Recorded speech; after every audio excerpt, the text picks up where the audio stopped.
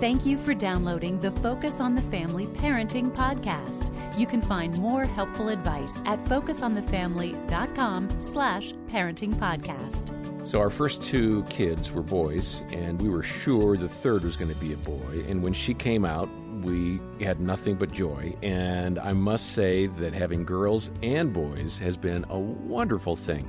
It's a privilege to have a daughter. I'm John Fuller, along with Danny Huerta. Danny, you've got a girl, so talk about the experience of being a dad to that little girl. Oh, I've loved being a dad. There have been challenges. I remember the first exposure to hormones at around 4 years of age for her, and getting used to that. There are certainly differences. You got used to it. Oh, well, I guess that was I just kind of glossed over that. I passed over the fact that was a very challenging time in parenting and responding to the reactions my daughter was having. But it has been a way for me to love my wife even better, because the way that I've seen my daughter and the way that I've felt empathy and love and concern for her has also taught me how my wife's father would probably want me to treat his daughter in our marriage relationship. Yeah. So it has given me lessons outside of what I expected, and it has also challenged me to take those moments seriously where I can teach her about what it means to be loved and valued by a man. And my daughter and I have a great time, and sometimes there are those moments where I feel a little sense of nervousness. Who's going to be with my daughter? And at the same time, I'm excited that someday she'll find a man that loves her deeply. Well, that is my prayer for my girls. I know it's every daddy's prayer for a daughter. And we're going to hear now from one of our favorite guests who is a real expert in teen relationships and specifically spends a lot of time talking with teen girls, Jessie Minassian. Here she is talking with Jim Daly. Jessie, you use a phrase in the book, mean mom syndrome. And I think I could almost say the mean dad syndrome, because I know where this is going.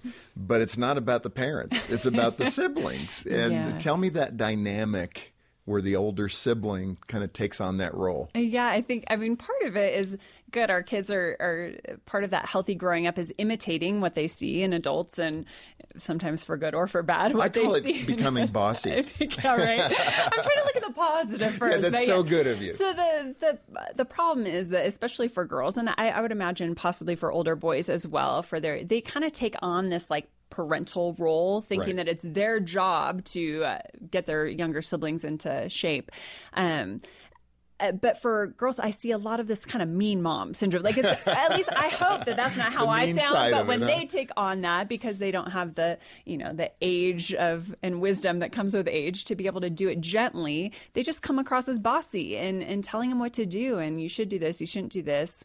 And it's kind of comical to watch sometimes, because they're doing the exact same thing that they're telling their younger siblings not to do. But I think, unfortunately, some kids don't have the luxury of having a parent in the home who's parenting well. And so this gets a little bit trickier. But I encourage girls and boys, you still can take out the mean part. Even if you're forced to take on a bit of a parental role, you can still do it in a kind and gentle way. I'm thinking of those examples where, my oldest is saying, hey, Dad said you need to put your shoes over here. And I'm sitting here thinking, yeah, but your shoes are over there. It's kind of like they got the concept, but they're still not executing exactly right, Well, we hope they'll get it before they have their own kids. And those poor younger siblings are just going, all right, whatever. I so often see Troy just saying, yeah, okay, I got it. And he does it. And then I'm still looking at the older one going, come on, what about your shoes? You talk also about that relationship between dad and teen daughter. And there's so many dynamics in that. And I think for a lot of us dads, not understood dynamics, not well enough. Yeah. We try to sometimes, I think, parent our daughters like we do our sons. We recognize the differences, but it is a different tack that you need to take. Describe that. You had to build that with your stepfather, but describe the challenges there, both from the dad's perspective, but also the teen girl's perspective.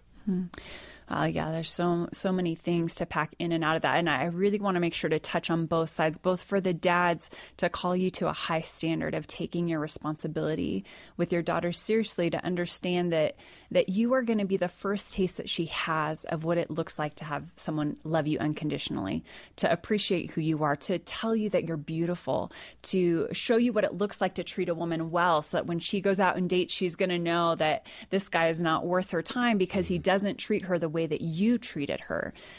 And on the flip side, I also want to make sure that daughters know that you have the responsibility to let God fill up where your daddy's going to blow it, because he is. He just is. He's not perfect. He's not your perfect daddy the way that God is. And so I've had both. I feel like I wish that, especially in those years when I was in the home, I wish that there was more warmth from my father, more of a connection there. But I also watched the way that God filled up those holes left by not knowing my biological father, and also by the struggles that I had with my dad in the home.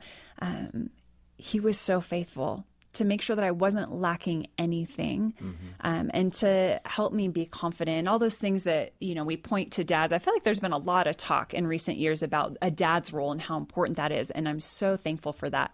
But I don't want to put too much emphasis there, so that a dad doesn't feel like he has to play God and make sure that his daughter is, understands her worth and her beauty, and doesn't go looking for the attention of boys and it all rests on his shoulders, or his daughter is going to become, whatever. So, let me interject there, because I think one of the things, and we like simple.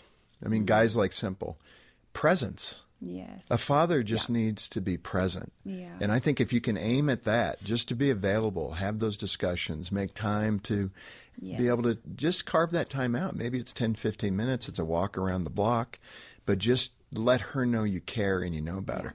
That's pretty simple. Yeah. It's not complicated. Yeah. And that means you got to put some things aside and maybe not do the work you planned on doing tonight. But just give her some of your time. And I think if you do that, your daughter will be generally pretty healthy. Absolutely. Yeah, I would agree with that. And again, it's not, unfortunately, our children have this nasty little thing called free will. So you could do everything perfectly, and it may not have the impact that you hope it will. But I mean, there's plenty of studies that show that presence and that warmth, that availability do go a very long way in her formation, in her identity, and also in her faith. The other area here, and this will be it for today as we're running out of time, but it's a powerful story with your mom. You and I share that. We both lost our moms to cancer. But we haven't talked about the mom factor. Talk about your mom, what you learned in that setting, the fights you may have had, but more importantly, the love you had for each other. My mom was the wisest and the best. I am so grateful that she chose to keep me. I'm so grateful that she was brave enough to stick with a marriage that was very difficult for a lot of years. I'm so grateful for her. The thing that I regret most is not the door slamming and the eye rolling in the years that I spent with her. The thing that I regret most is the apathy. And it really has fueled a desire in me to help families understand that change will come. We don't know when it will happen. It could be slow, of them leaving the nest and going off to make a life of their own, but you just don't know how many days you have. And losing my mom, it's been 10 years now, has changed how I live today. Life is no longer safe in the sense that I realized that my stepdad and my in-laws were mortal creatures. Right. And Solomon in Ecclesiastes, he says it's better to live in the house of mourning than the house of pleasure, right? It's better to go to the funeral than to the party, because it teaches us how to live today. It reminds us of our end, and it reminds us to live today with purpose and intentionality, and to make the most of the minutes and the hours and the days and the years that we have with our kids, with our parents, with our siblings, and to do life on purpose. Well, that is well said. And that's really the crux of your book, Family, How to Love Yours and Help Them Like You Back. I think that is a perfect place to end. Have the long view and love each other, even through the tough stuff. You have touched our hearts today, Jessie.